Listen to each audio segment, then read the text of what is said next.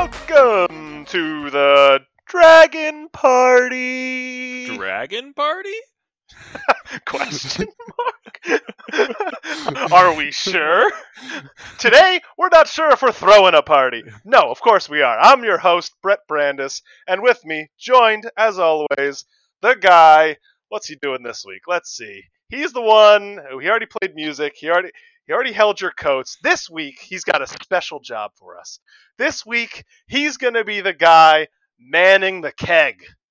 I am definitely good at that.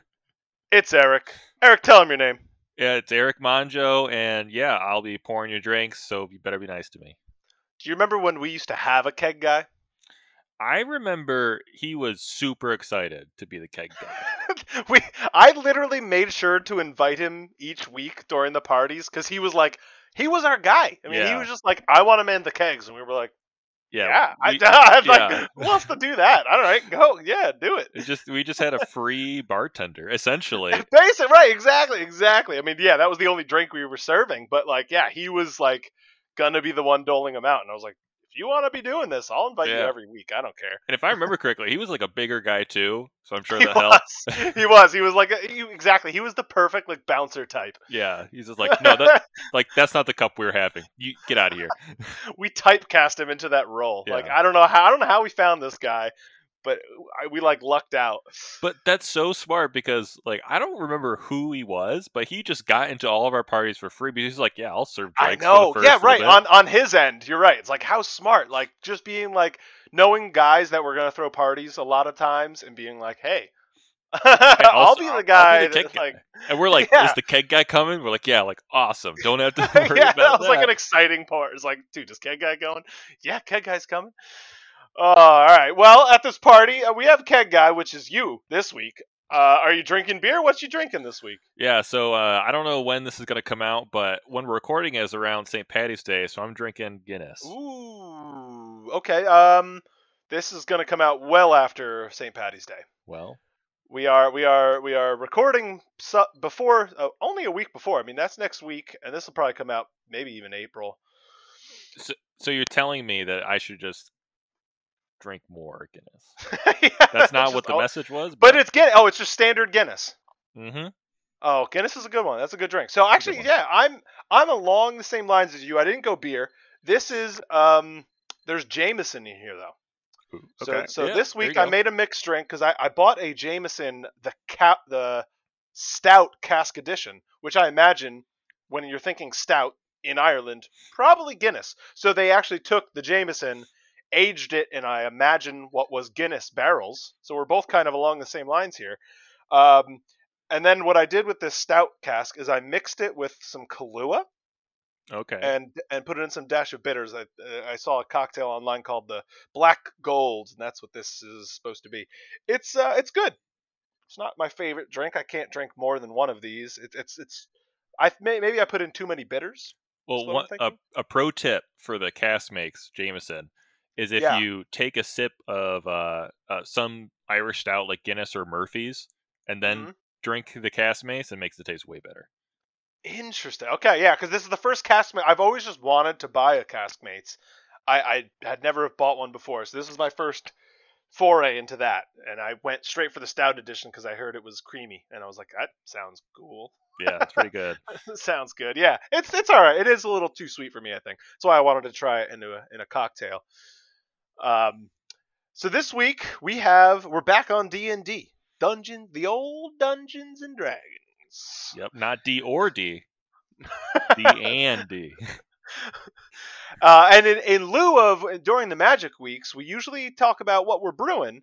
So we wanted to talk about what's brewing in the D&D world and go over a nice story. Do you have a story of the week for us? Yeah, so I can't really go over what I'm doing in my campaign because Brett is a player. No, if we were to ever comment on our campaign, I guess it would have to be me that goes over a funny thing that if you wanted me to bring something up that happened in our campaign, I guess I should be the one to tell it so that you don't give anything away. So I'll mention something that did happen, which was hilarious in my opinion. So I'm running the Curse of Strahd campaign, a pre-bill, which kind of is going to go into our topic for today. Yeah, we're definitely going to talk about it. And I had an idea where one of the big story beats was they find like an abandoned castle and they have to reignite this beacon. It's kind of part inside the main campaign.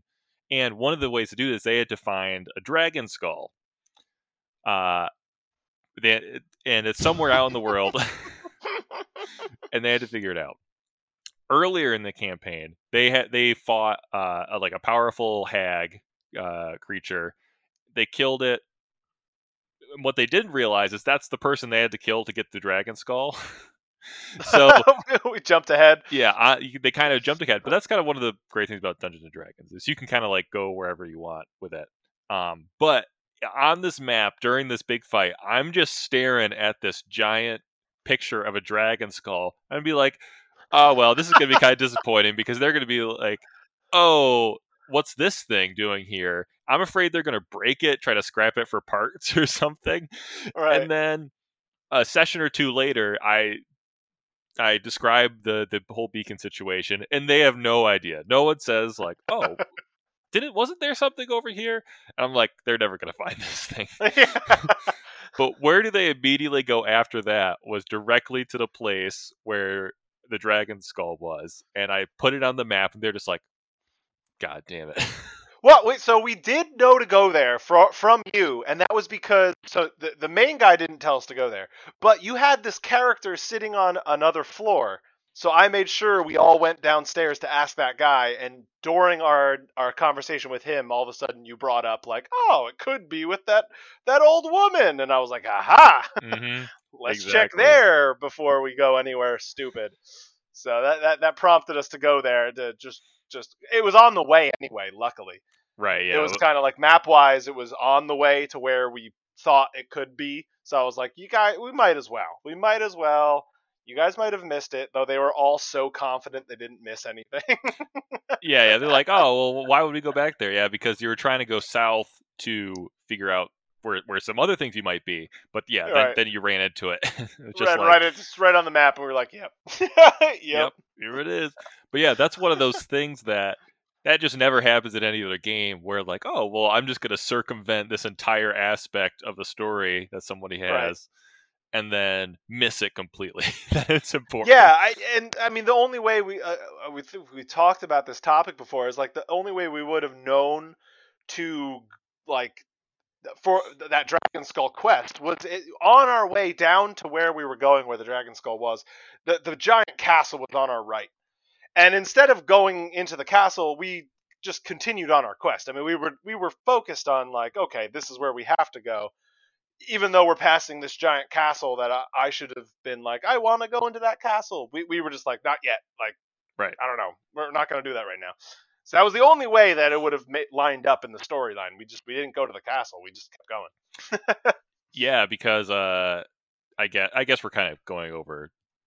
We're tangenting too much into into just what happened. But yeah, that was kind of a fun moment for me as the DM, because I spent this entire battle being like, oh, I wonder if they're going to notice what this dragon skull is. And as a player, no one noticed. I mean, right. I didn't. I was in the whole battle. No way. I wasn't looking at that. Yeah, exactly. Things are just on the map to be on the map. It's not like I don't know. It just seemed like it was there. Yeah, exactly. Sometimes I there's something there until you point it out to somebody, and I didn't want to have my NPC characters be like, I wonder what this is, because I felt like that would be a little right on the nose.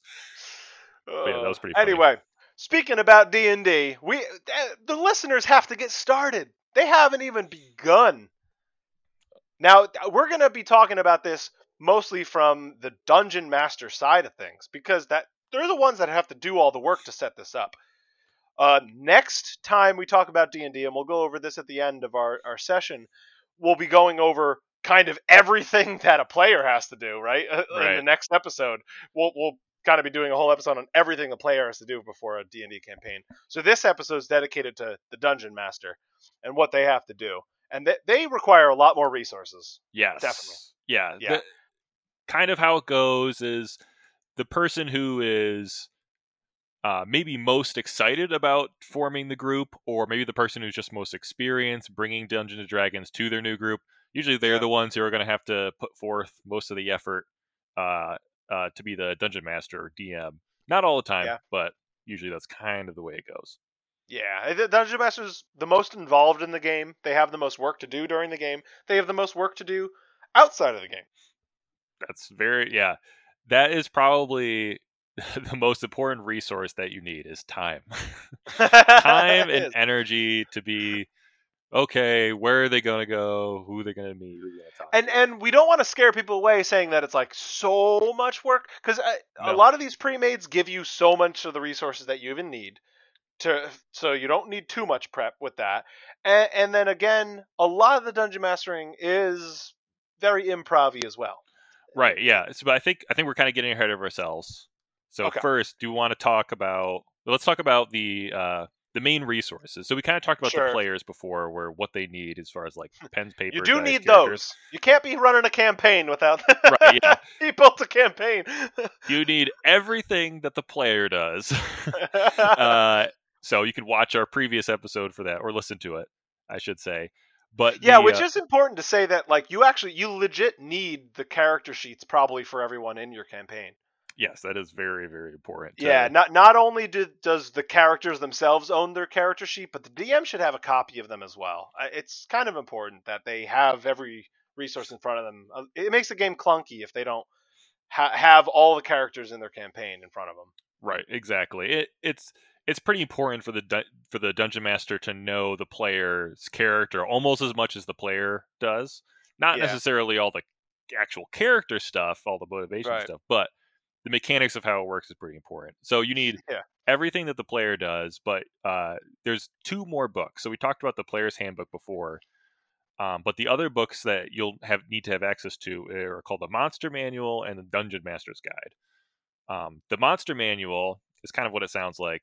It's the manual where you see all the stat blocks of all the different monsters that you need, and it'll give you all the information of like how many hit points it has, what kind of attacks it does, maybe even like kind of the kinds of environment that it likes to hang out in, and most importantly the challenge rating, which is kind of the score that it gives.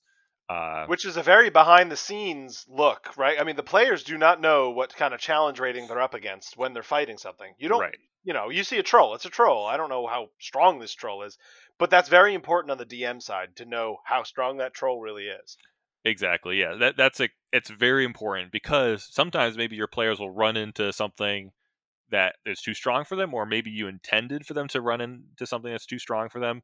And then hopefully they'll realize what's going on and run away. Yeah, that's never been the case. I feel like that's not a natural, thing to think too. Is like we should probably get the heck out of here. Yeah, for you guys, no, you're always like we could take this guy. I'm like, I don't know.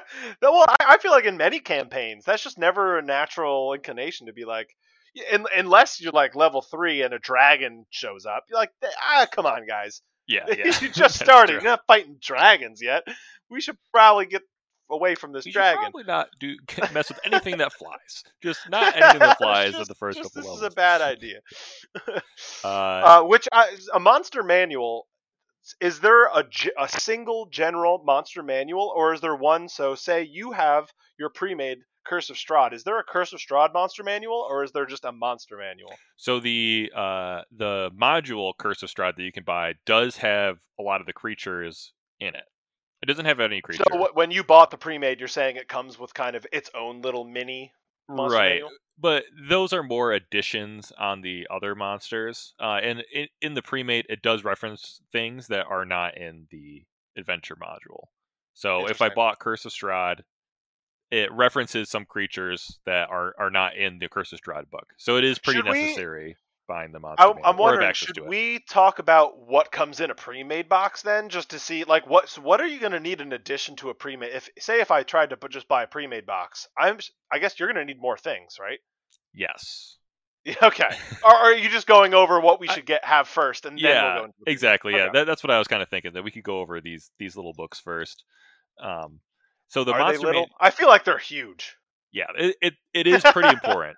The player's handbook is huge. Yeah, but also everyone should own that. Yeah, that is probably the most important book to, even as the dungeon master, own the player's handbook, because you need to understand the rules of whatever's going on. And again, that's every player. If you're a player, own the player's handbook. Like every person should have a copy of the player's handbook. Exactly.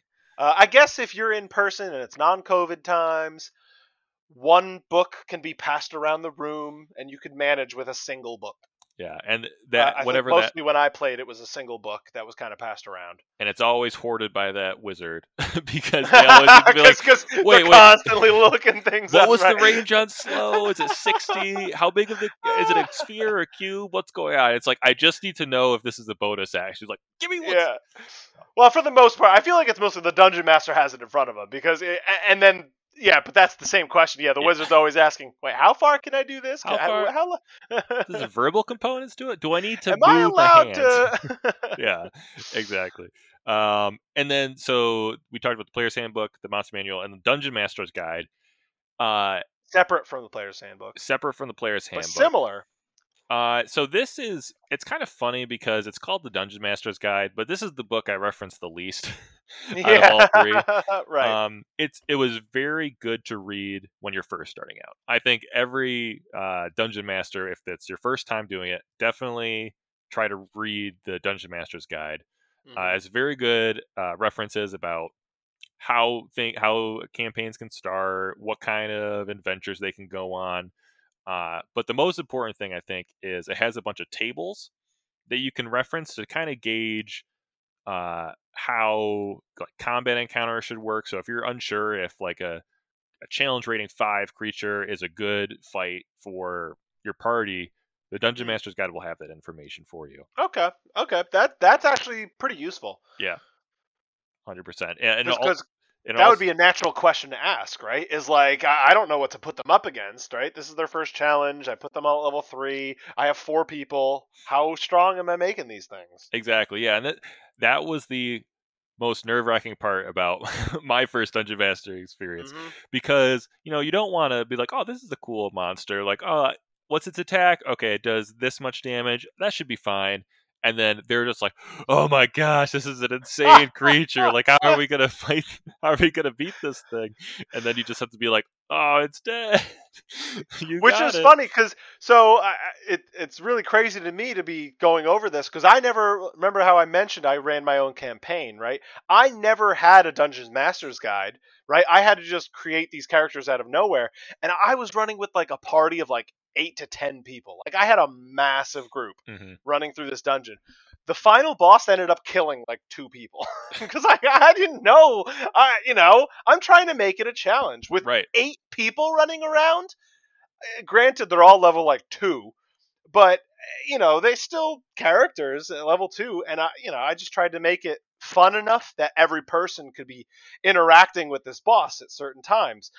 Naturally, someone was bound to die because at level 1 or level 2, you can't really take much more than 1 or 2 hits. Right. Yeah. The first probably 3 levels, that's when you're most likely to die, which is kind of unintuitive. Like usually, like when you're playing games like the early levels, that's like the tutorial levels. Nothing's supposed to be dangerous. But no, you're a level 1 like sorcerer or wizard with 8 hit points. Man, if that kobold rolls 20 on 1 hit, you might be going down. Yeah, and crits, even if it's a D4, right? It could be 8 points. Right, it's like that's their max damage, but it could happen. It could happen, and all of a sudden, you're just like, oh man, Jim's character is dead. Session 1. And then you have a lot of saving grace, right? Because even if a character goes down, you're like, well, now just roll your death saving throws. You'll be fine. You'll make it out of there. But it's very luck dependent at that point. Exactly, yeah. And like 2 of them didn't make it, and I was like, I don't know what to tell you. You guys rolled terribly. Yeah, exactly. Because you don't really want to get the players feeling like they're being like coddled. But yeah. So those books are important. The other thing that I always have on me is like a little notepad that I can jot down quick notes in. Note taking is very important. Mostly because there's some things that you'll make up on the spot. So, what's the shopkeeper's name? His name's remembering Nick. Your character names. Yeah, so you have to write down Nick, shopkeeper. I was going to say, not if you have this iron lock trap up here. Come on now. Yeah, I remember it all. Meanwhile, since I'm acting as the player, I just go, "Hey DM, what was this guy's name?" Yeah. And it makes your world seem more immersive when you're just like, oh yeah, shopkeeper from Main Street.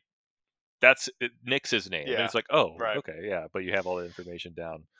And then like you might want to write like a dash and like the trait that you gave him, because Right. you have to make all these characters up, right? So you're playing a character right now who's like a total bro.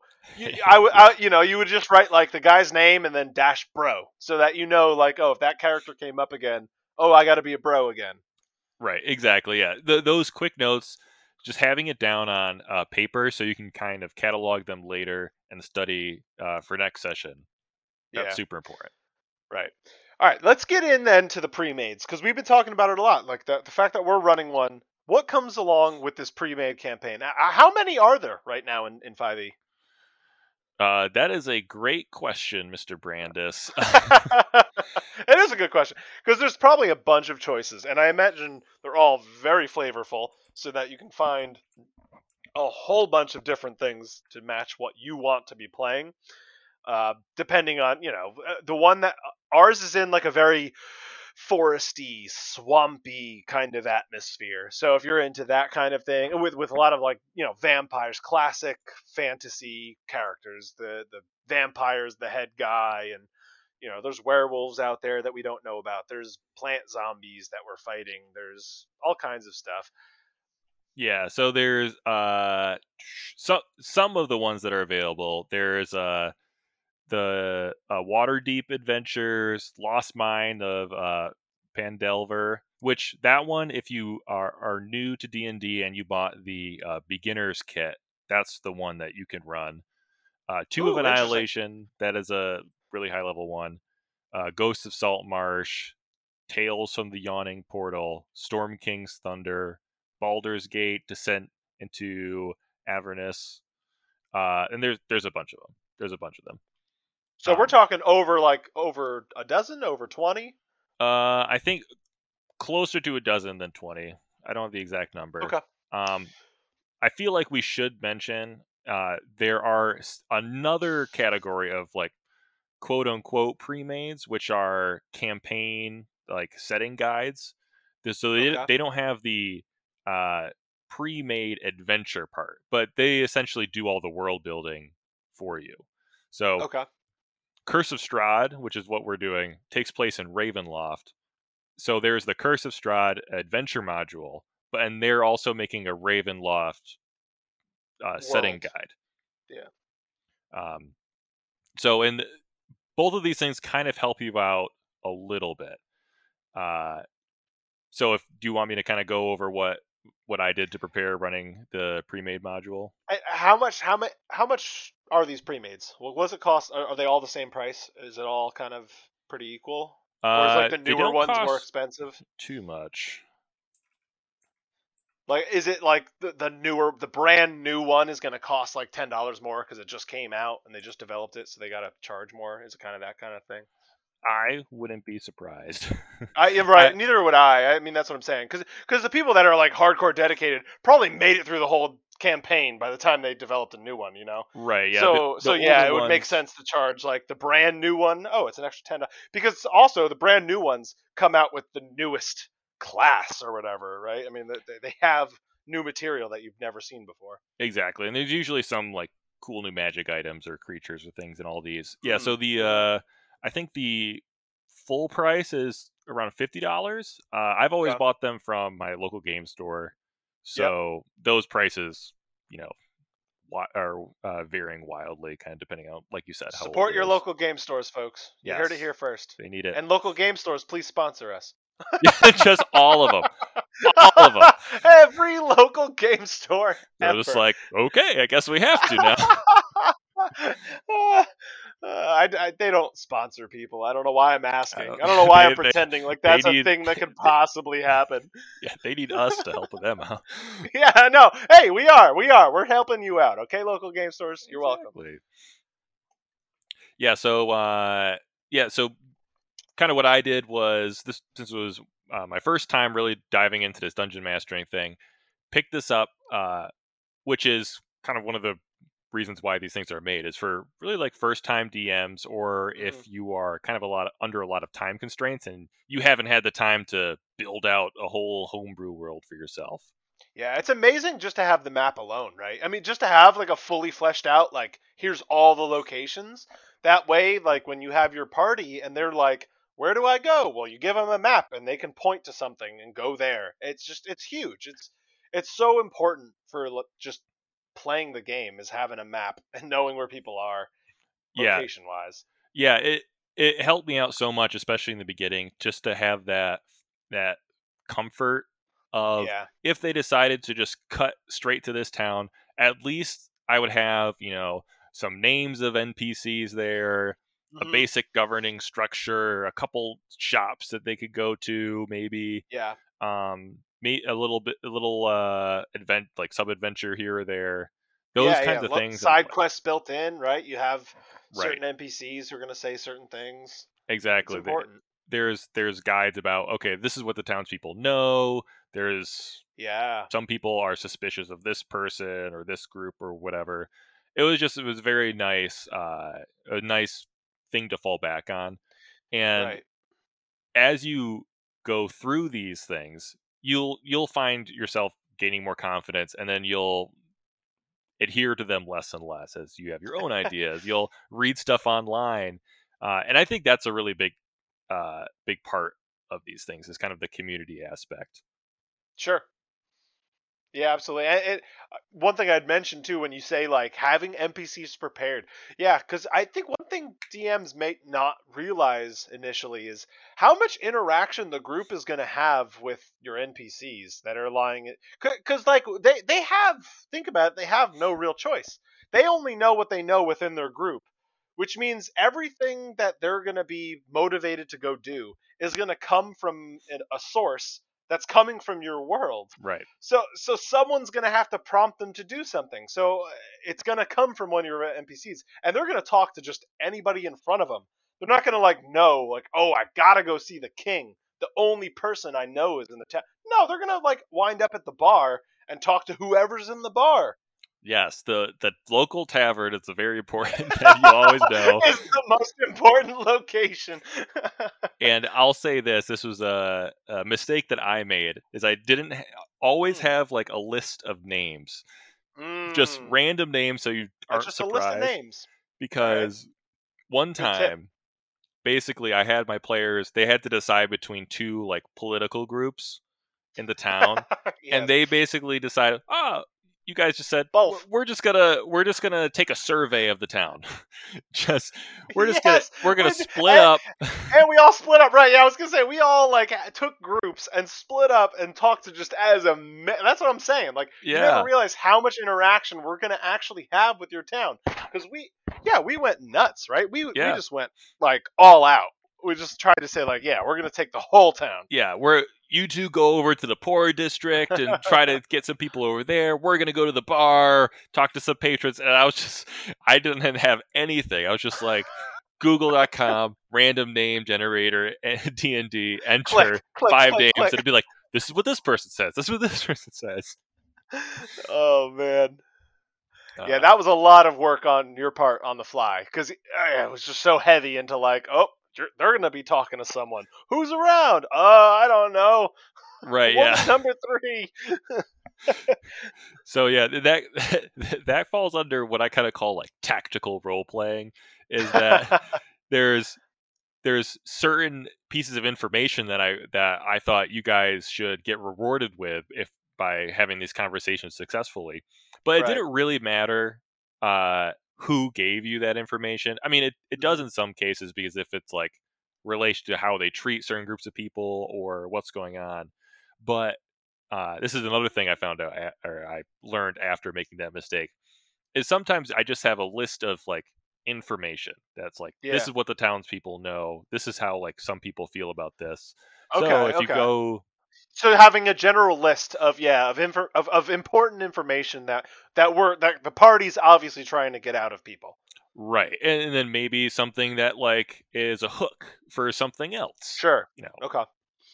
So kind of like how most of the NPCs are going to be leading towards the same side quest, maybe, or main quest. Like they're going to have, just like game wise, if you log on to Skyrim or something, you Yep. talk to most people aren't going to know much, but a lot of people have that one option that it's like in parentheses, it's like, oh, main quest, it knows this, and you Right. talk to them about that, and they're like, oh, I know about that. Yeah. There could be something like, oh, you can talk to like the blacksmith. Like, I don't know too much Yeah, about like the history of these swords, but if you talk to the blacksmith, he might know. And then sure. that's the important NPC who's like, oh, I know about this because my father worked in the great smith at the Capitol. And then Right. So it's all kind of ways to lead you to, but a simplified version of ways to lead you where you need to go. right, exactly. Just And like I'll give you the piece of information that I think I would know. That'll get you to the right person anyway. exactly. Which And makes then sense. that's that works for some pieces of information, doesn't work for others. But once you start playing, it becomes very apparent how your players interact with the NPCs. So there's Right. some things we can tell you, but other times it's going to be like, well, sometimes your party might not be very interested in talking to random people, so you might not have to have that generated list of names. Sure. I show me that campaign. But Right? Yeah. now we talked to. So you spent $50 on this pre-made. What do you get in there? I didn't I spend don't think we've $50, actually but like. yeah. No, no, I no, don't even have that. But what are you ending up with for $50 that you bought this beautiful pre-made campaign to help out with? What did you get? So basically, you get the bones of a story, of an adventure. So you get the world that it takes place, the setting, several main places and characters, and essentially you get the uh, a summary of an overarching arc.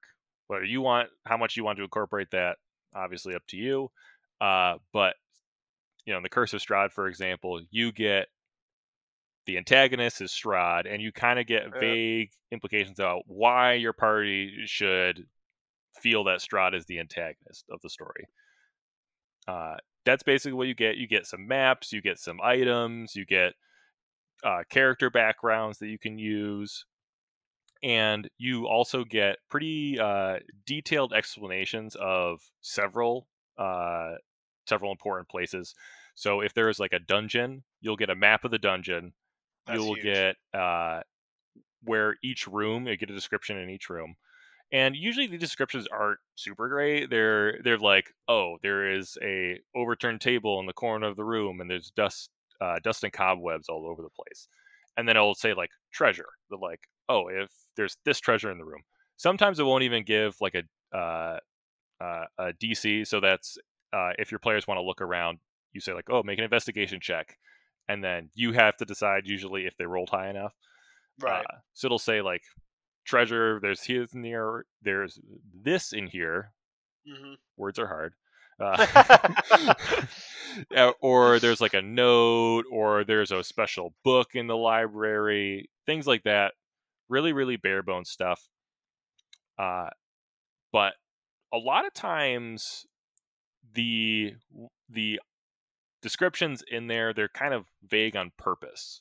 They really Right. let you as the dungeon master kind of fill things out.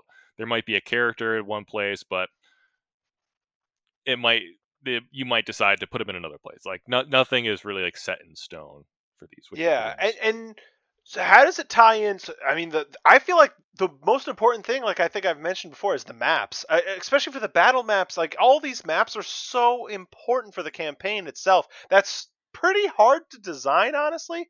And how does it tie into, say, we're using a service called Roll20? It seems like all of a sudden you punch in boom boom boom, and it's perfect of the map that we think we're in Strahd. Like the castle's all there. The Right. whole castle that we're exploring in Strahd is bam, here it is, floor by floor, all perfectly mapped out. How, how does buying the pre-made tie into like Roll20 and having the castle in there? So if you're playing on tabletop, you'll have access to the maps in the book. Sometimes they're not. They're just not very big. They're almost of the same size as just like a regular piece of paper. So you might have trouble on tabletop doing that, but you can kind of figure a way around it. Which with that, we might have to talk about how to do that, like using a grid paper. You probably need to buy some grid paper and having some figurines for people to use. That sounds like an episode.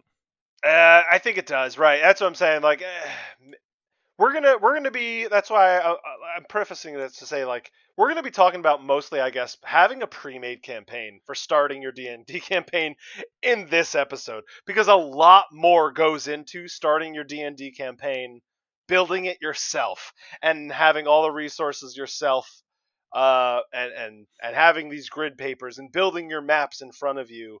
And actually, I mean, you could do some amazing things, actually, I feel, in tabletop that you can't do online, where you can have 3D maps where the 3D space makes more sense.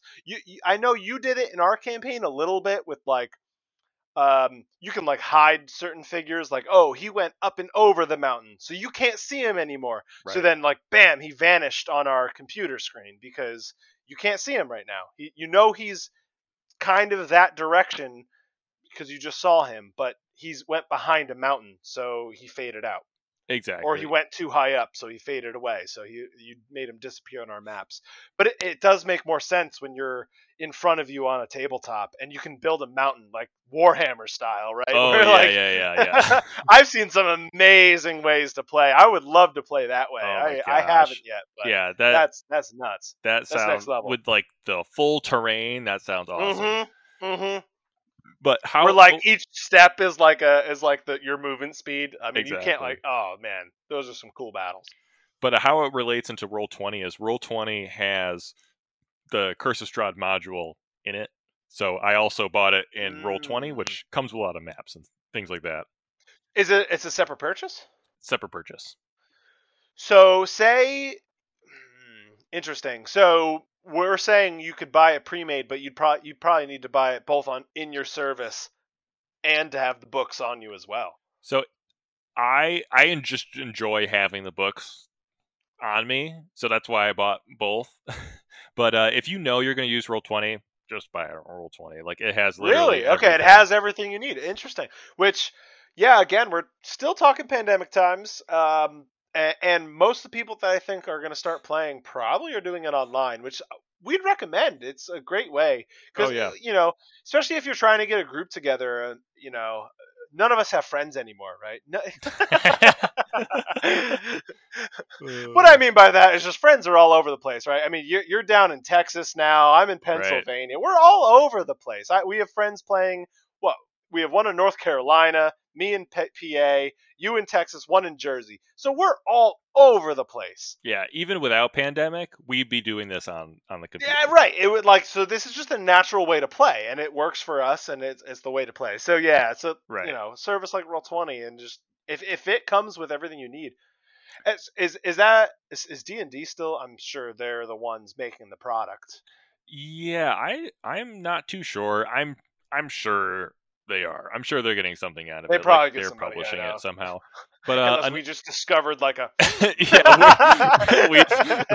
like, shut up, you guys. Like, oops, we just exposed a big old trap. No. I'm sure they know about it. There's no way. I mean, licensing like that, no. Yeah, there's exactly. No way.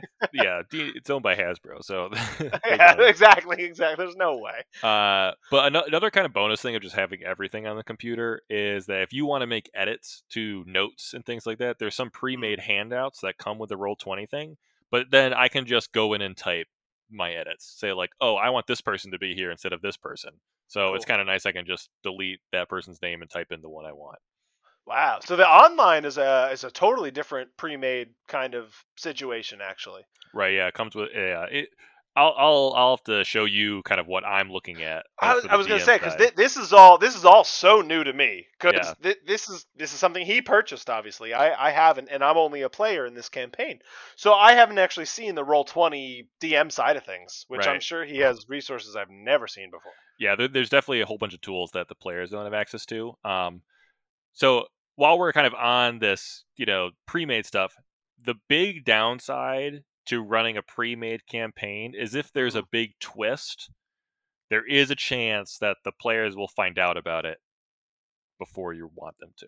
Like if they're going out online or something, they might see a joke or something and be like, okay, oh, I guess enough. I guess this person is gonna betray us or something. Yeah, modern day, that's been a big problem. But I remember when I think it was when Endgame came out. Like everyone that saw Endgame first was like keeping it, like they did such a good job because even the audience was like, I'm not telling you anything. You Right. you go watch it. Who died? I'm not gonna say anything. Yeah, I'm not gonna tell you. I'm not gonna tell you anything. Everyone in the world did such a good job, and we should all continue striving to do our best. No spoilers. But which we've been good. I don't know anything about Lord of Strahd. I know Strahd's a vampire. Yeah, exactly. That's where I'm at. And honestly, at this point, I've changed so much about what's going on. Maybe he's not even a vampire. Who knows anymore? Who knows? Yeah, he's definitely a vampire. Or at least that's as far as I knew it. Guys, I got it out of him. Damn it. I'm writing this down. Flip that. This podcast is really a way for me to suss out information about the campaign. Yeah, they're not even. This isn't even published. Yeah, the right. next episode is. I was never gonna publish this. Yeah. The next one's what's this NPC's motivation? Did he lie to me last session? Let's talk about it. So Eric, what's the deal with this character over here? I know I rolled a 3 on my insight check, but what was really going on? I need to know. Oh man! All right, now so we're gonna say you have a pre-made campaign. All right, you guys, we want to start you off now. You have a pre-made campaign. Now it's a common expression to hold a session 0. Yes. Now you're the DM. You have your players. You have to hold a session 0. What is a session 0 for your players? So a session 0 for me kind of goes into 2 different categories, and it's kind of on different ends of the spectrum as far as why you would have a session 0. One reason why I think people would have a session 0 is if you have like advanced players and they're really interested in the character development part about it. And the backstory is really important to the character. So that's something where, like, Brett, you made a new character for the new campaign, and you have this backstory planned out. We would have a session 0 to kind of talk about, okay, where does your backstory fit in the world? Who might have you talked to? Here's a list of names that you probably ran into. Oh, you're part of this guild. This is how far up you went, where you might not know exactly like the hierarchy of the government structures, or if you were in a bard college, like, oh, okay, I failed out of bard college. Like, okay, who is your teacher? Who was I their would college? never fail bard college. Exactly. Yeah, this is a fantasy world, Brett. Yeah. Yeah. That is the most fantastical thing I've ever heard. That's just ridiculous. Exactly. So, like, we might have a session 0 talking about that, just so everything in your backstory is like hard canon in the world. And this is for every player. Right. We're not just talking about Brett. Oh, we're going to really go into Brett's character. No. You're doing this because everyone's going to have their own backstory. Right. And it's important to flesh all that out. And that kind of session 0, you probably have individually.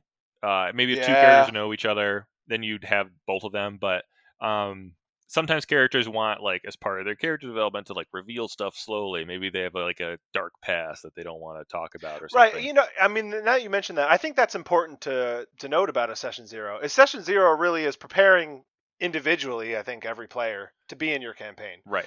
Session 1, which is, the beginning of your campaign, is when you're all sitting down at the table or all logged in online, and it is the beginning of the campaign. Right. The session 0 is like, everyone needs to know enough about what's happening and who they are to get into that. Exactly. And it's session 0 is as much about preparing the dungeon master as it is for the players too. Yeah, so, I think it's also them just being like, okay, please. Yeah. It's just like, okay, I need to write all this crap down.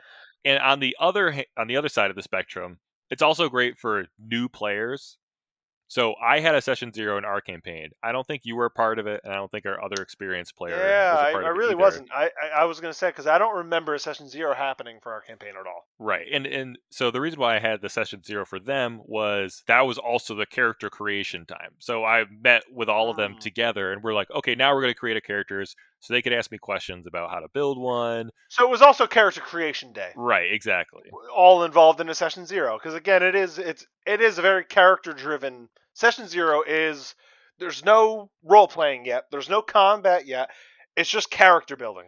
Yeah, we are working on character building. Yeah, and I had a I did run them through like a fake combat with their characters, and that was mostly because, again, they didn't really understand. They understand the mechanics of, you roll the die and you get your number, but I did a lot of hand holding in that one, so I remember, and also this was me kind of gaining a little more experience too.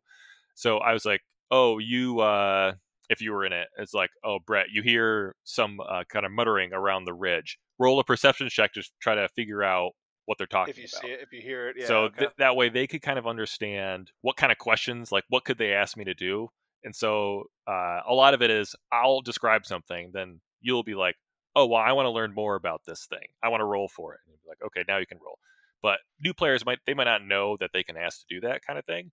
And also just kind of getting them familiar with the flow of combat, but this was not canon. So if they had died during this encounter, it's all who cares? Fake. Who cares? Just when they start session 1, that's when it really starts.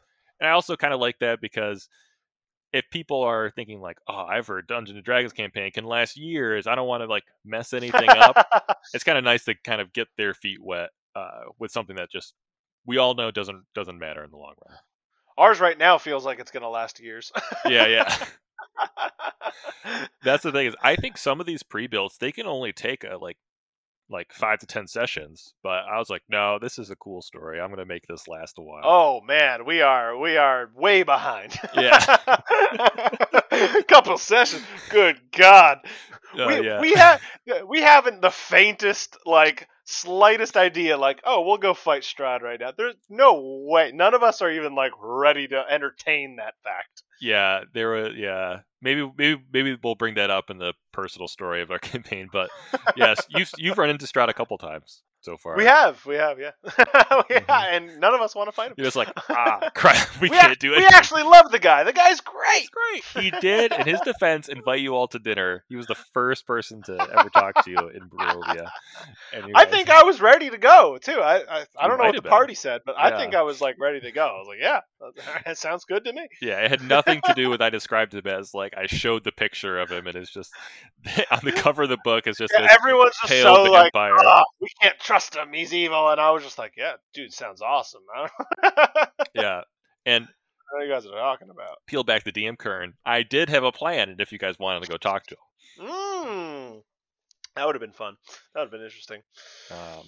But yeah, so those are basically the 2 reasons to have a session 0. Right. Otherwise, like, if you're getting into the actual story that you have planned, then that's just session 1. Right, and let's talk about session 1. Let's go into session 1, because session 1's a very important session, especially when you have new players. I think, as we talked about last week, not last week, but last D&D session, there's very much 2 different phases of the game. And I think it's very important in session 1, just get through both of them. I mean, they don't have to be long, but get through both of them, which is the role-playing side and the combat side. So do something that the beginning is going to be role play. You're not going to be in combat right away. Yeah. It's going to be role playing, obviously. But get them into a situation, and I'd say 99 out of 100 campaigns start in a tavern, right? I mean, because where are all the characters going to meet? I mean, they all have to end up somewhere somehow. And I'm sure it could end up anywhere, but it mostly ends up in a tavern. But get them in a situation where they're all role-playing in a tavern, great. They're meeting, they're talking, they're going over some quirks of theirs or whatever. Get them into combat somehow, and it could be anything. It could be a sudden crazy person comes into the bar and starts punching people. Just something crazy that unites them to be like, we're in combat now. Exactly, yeah. And get them through a combat. It is super important, because that's just a big part of the game. This is the fun part. This is where you get to use all your abilities, and it kind of it also sets, I think, the tone for like, this is how weak you are in the beginning. And then when you're casting fireballs, you're like, don't you remember that one time when I was just... when I could only swing? Yeah, I could deal 4 damage. I was like, oh, that's pretty good. Wait, what are you talking about, Eric? That's all I can. That's all I can do. That's all you can do. Yeah. 1d4 psychic damage. Sometimes. I'm still at that level though. I use my turns to make other people use their turns. I know, which I love. Yeah. It's incredible. I built my character very well. But yeah, so getting started, making sure that there is both parts. I think you're absolutely right that there is, and like starting in a tavern, they could start a tavern, but like what I did was there was a reason why you're all in the tavern, and you guys had all found a flyer asking for a job. So, and now you're going to the tavern to meet with the person who was giving you the job. I don't even remember the first episode. Yeah. Like, we are so far into this campaign, I could not tell you what happened outside of like where we are, because I know we ended up in this land by a magical portal or whatever. But like, yeah, I couldn't tell you the life before this. Glad I made it super memorable for you. Well, it is the first session. Kidding, yeah. I feel like it's not going to be, right? This first session probably isn't going to be memorable, which is why it's so important. Just get them through the phases. Like, we're not into motivations yet. We're not into like, we are just straight into like, guys, here's going to be D&D. Yeah. Like, let's get you used to D&D. Yeah, and especially if it's for new players, you kind of have to just like, they don't really know what is going on, really. And as a DM, if you're new too, you have a better idea, but sometimes you're just like, you have this whole plan set out, and then all of a sudden they're in a tavern and they're not leaving the room. They're just like, oh, well, what do you want to do? Like, oh, we're just talking about stuff. You're just I recommend, hold on, I gotta sneeze. So one of the things you kind of have to do is just really like place the story right in front of them sometimes. It's saying like, this is what you do. Like, have a motivation for them, because like you said, the whole session 1, the beginning of the campaign, is the characters meeting. That's like the role playing that they're going to do, even though like you're all friends in real life. That's the characters meeting for the first time. Jokes are made, whatever, and you're like, oh, what are we doing again? Like, oh, we're going off into the forest. Yeah, no, so what I was going to mention is actually the most important role player, I think, in session 1 is actually the DM. I think his job is going to be to prompt characters to continue to talk about themselves or say something ridiculous, and prompt other responses from other characters. I mean, very much you want to make every single person talk. Yeah. So if there's someone that's a quieter, shyer personality, in D&D that doesn't have to be the case, right? It's most likely going to be. They're probably going to play a shyer character because that's more close to who they are. But make them talk up, make them speak, make them decide, have an actual choice, and maybe build the party around them being like, listen, you're the one, I'm going to only interact with you for some reason. Right, yeah. And just make them talk, and everyone else is going to get involved anyway because they want to, right? The shy person maybe doesn't. But like, make them talk. It's the DM that holds all these NPCs that can talk to whoever they want. Well, you can direct them at certain characters. Exactly. And we're making a real big deal about the DM role playing, but it's a lot of fun too. Like, because you can leave the role playing and then they'll just go at it. Which also is important in probably that session 1, right? Is you want a moment where after you've initiated so much, you want a moment where the party can interact. Right. Is what you're hoping for. That's like the best thing you could hope for as a DM. Yeah, I love it so much when like there's an NPC talking to you guys, and then they leave, and you're just standing there like, oh, I think this person meant this. I think we were talking about this. I think we should go over here because of this. Like, no, I want to go over here. I'm just like, yes, I did my job. They're dancing on my strings. We have puppets. No idea what's happening. And meanwhile, I have a tab, and I was going to be like, what should I do now? But yeah, actually, it's kind of funny. I think I did that almost unintentionally with the person giving you the quest. Is I would just be like, oh, talk to you. It happens almost unintentionally. So yeah, it maybe isn't something you could force, but that's why I say it's something. It's definitely something you hope for as a DM, right? Like that's your goal. Is during the session you set up somehow a point where everyone in the party is role playing without your involvement. Right. I'd say that is session 1 for you. That's your goal in session 1, is that plus initiating them into combat and exiting them out of combat. Yeah, and don't be afraid to even just blankly just say, so do you guys want to talk about anything, like, while you're walking down the road? I've done that a bunch of Yeah, right. times. Well, yeah, especially like you said for travel, right? Yeah, these are a lot of moments where there isn't so much like, you're just waiting for the next thing to happen. I mean, in a tavern, things are happening, right? It's a happening place. Right. Things that, constant conversation and everything. Well, there always comes a time where we have to leave the tavern. We have to be going somewhere. We have to choose to go somewhere. Well, there's a time when you're going there. You can't automatically just snap your fingers, bam, you're there. Right. There's always that, everything's very realistic in a game like D&D. So there's a moment where you're walking to where you're headed. And that's a role play moment. And yeah, it's important that hopefully is a role playing moment. Yeah, and again, you'll, as a DM, you're gonna have to kind of like suss out where your players are at. Sometimes they just won't respond to that kind of like broad Right. tone of prompting.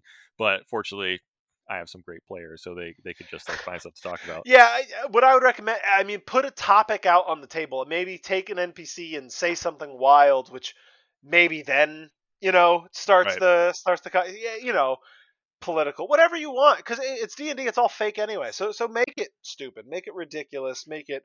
I love King Joffrey, and then everyone's like Joffrey. I don't know, and then maybe that could be the conversation heading up, and that kind of puts everyone in place on like, oh, who likes Joffrey, who doesn't, what's their opinion, maybe who's indifferent. Right. Who knows? It could be important. It could be nothing. And sometimes, kind of like what you said, is you can feed the player information that they don't know about yet, or feed the player information that the character you doesn't can know slip about. something in, Like right, you said, that like, maybe they're not aware of yet. What do you think about King Joffrey? And then, Ron will be like, do I know who that is? And I'll be like, roll a history check. And then I'll give him the exposition about who this king is. And then he can make the decision to start role-playing that back. Exactly. It's great. So there's always moments like that. Yeah.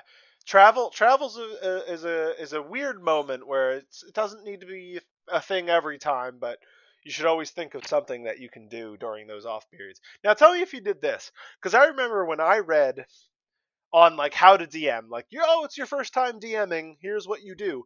So you want to be a dungeon master. Yeah, right. And I was doing obviously it myself, like I've mentioned a billion times. They mentioned do an easy challenge. Now, when I was reading about this article, it had mentioned like put a log in the road, just a log, and like have the characters interact with like I step over the log, like literally that basic. So what I did in my campaign is I remember I started them in a desert, and I had this big sand dune that they had to climb over, but I had the sand constantly shifting down. Oh, So okay, all, like that. like nearly quicksand, but instead of quicksand, like they're not sinking down. They just keep falling, so they can't like make it over this hill because they're all trying to make it towards this giant big pyramid, but they have to get over this sand dune that's constantly like just slipping from them. And that was like my easy challenge, and it was actually quite fascinating because it actually made the characters think about their characters. Like, oh, if that's the case, well, then I'm going to cast a spell to teleport. Or, oh, if that's the case, then I'm going to jump on this guy's back and then hop over. Like, they all just chose ridiculous things to do. Right, yeah. They're like the abilities that the characters have. Yeah, you bring up a good point because the abilities the characters have are not supposed to only be used during combat. So, like, usually that happens with, like, spellcasters who, like, oh, yeah, I'm going to, like, turn the sand into rock so we can just walk up or something like that.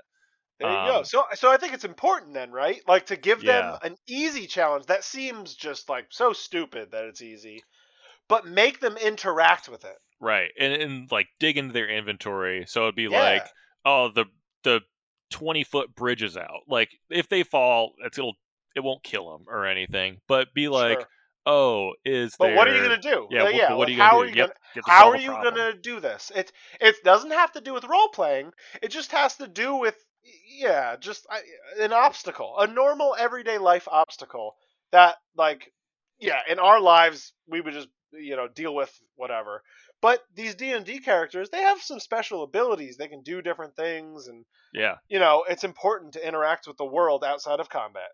Yeah, exactly. I didn't have a anything like that, anything physical, but I remember what I did in the beginning with like the starter combat was so I had you guys go up a main road and then find a game trail to go Mm-hmm. off, Yep. and I had set a bunch of clues that you were about to be ambushed along that. Right. So I said like, oh, the game trail, it's used to cut through the forest from the farming village to the main road, but it's too small for carts for it to go through, or farmers don't really use it anymore for transporting goods. And then once you Right. guys were on it, I said, "Oh, there's a cart overturned on the side of the road." Yep. And then if someone wanted to look, I'd be like, "Oh, the cart's empty." You see the guy is shouting for help, but he doesn't really seem too stuck.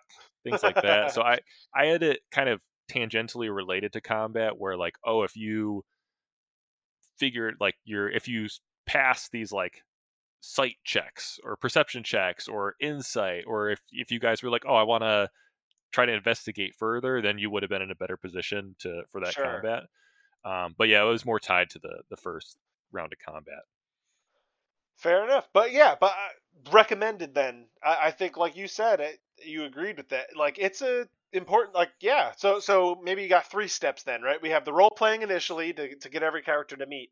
Then throw them an easy challenge, like a crazy Yeah, non-combat related non-combat challenge challenge. that makes them use their character in a way they didn't see before, and then throw them into combat, an easy combat that's going to at least give everyone a turn to swing and do whatever they need to do to just get them used to it. Yeah, exactly. And like these, not all of the, like you said, the easy part is also important, because in the beginning you probably don't want like the non-combat ones designed for the players to really have trouble with. So if somebody can, I don't know, track really well, they're like, maybe make that one of the easy challenges where they have Yeah. to identify that, oh, we have a tracker in a group, we'll ask him to do that. And like that's part of like role playing, be like, oh, you're good at this is what your ability is, or like, oh, you have a spell that mends rope together so you can fix the rope bridge or Yeah. something like that.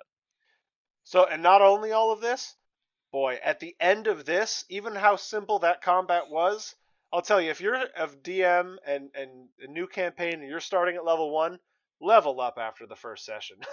You don't want multiple sessions at level 1. Let me tell you that much. Yeah, that's what I Level did. 1 is so basic. Don't spend more than 1 session at level 1. Level them up. Get them to level 2, get them to level 3. I know it's going to be fast that you're like, bam, bam, level, level, level. But as soon as you're at like level 3 to 5, once you're in there, you can slow it down. Yeah, and don't be afraid to let the players know that too, because Yeah, but like those first 3 levels, I mean, like 1 and 2 are nothing. yeah, they're mostly there just to get the players, if they're new, used to rolling die and looking at their character sheet. Like that's Many basically it. many campaigns that are not new players, they start at level 5 already. I Yeah, mean, no one I've really starts at levels, yeah, 1, I've 2, started at 3. level 3 a bunch before, Yeah, because level it's just 3 is like fine. you get Level your 3 is class okay. ability at Yep. 3, just start it. Like yeah, and don't be afraid to be like, I'm artificially like pushing you to level 3, or don't tell them that at the beginning. But once they hit level 3, just be like, okay, yeah, I kind of pushed you guys to level 3, but now we're gonna get back into like Nah, the we're real. gonna slow. Yeah, Yeah, and that is when you slow down. Yeah, after 3, you can take a couple campaigns at a couple episodes at 3. 4 tons. 5 is great. Five becomes, there's 5 is actually a a big lot to one. learn at 5, so you could take a few more at 5. Like I would go through 4 pretty fast probably. Yeah, the and also as a DM, there's only like, so many times you can throw like regular bandits and goblins at characters Yeah, before right. you're That's the just other thing. like, all You right. want people to level up, yeah, because yeah, how many It's times? honestly more fun for you too. Like you said, you have all these danger ratings in those the Hmm. Dungeon Masters guides, and yeah, there's only so many challenges along the whole way, so you need Right. them to level up. Just Oh like yeah. everyone needs to level up to continue being interested, because your characters only continue being more fun the later levels you go. Yeah, yeah. You you want them to be at higher levels because it's just more fun. They might crush a couple of your monsters that you thought was going to give them a hard time, but then you just throw something even cooler at them, and they're like, oh, you did this on purpose. Oh, okay. Right. You're just like, yes. But at this point, we're way beyond the starting of the campaign. Yeah. You already gotten through a couple episodes. Exactly. All right, good. That's what we hoped you'd get after this. But what are we talking about next week? So next week is another Magic episode. Back to Magics. We are talking about finances of a Magic player. So or the lack thereof. Or lack thereof, yeah.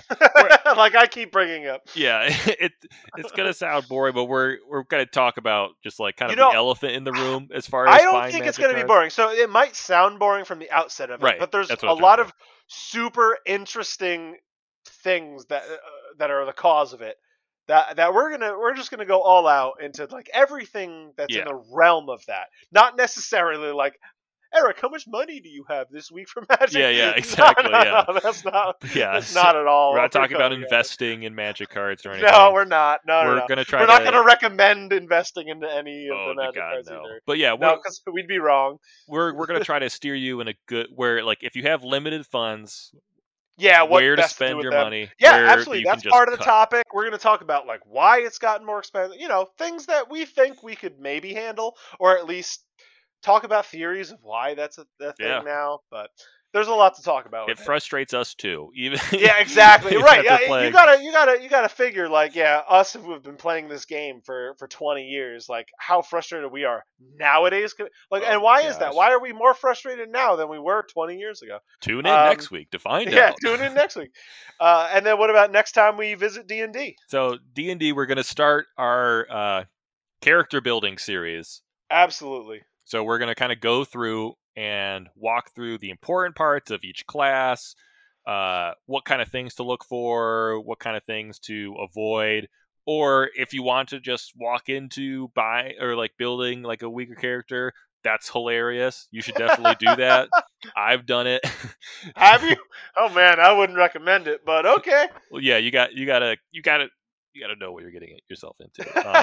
Not with the character we're starting with. No. But it's basically just basic stuff. And then we're just going to build a character from scratch. Yeah, which is important because, again, this week we just talked about how to start the campaign as a DM.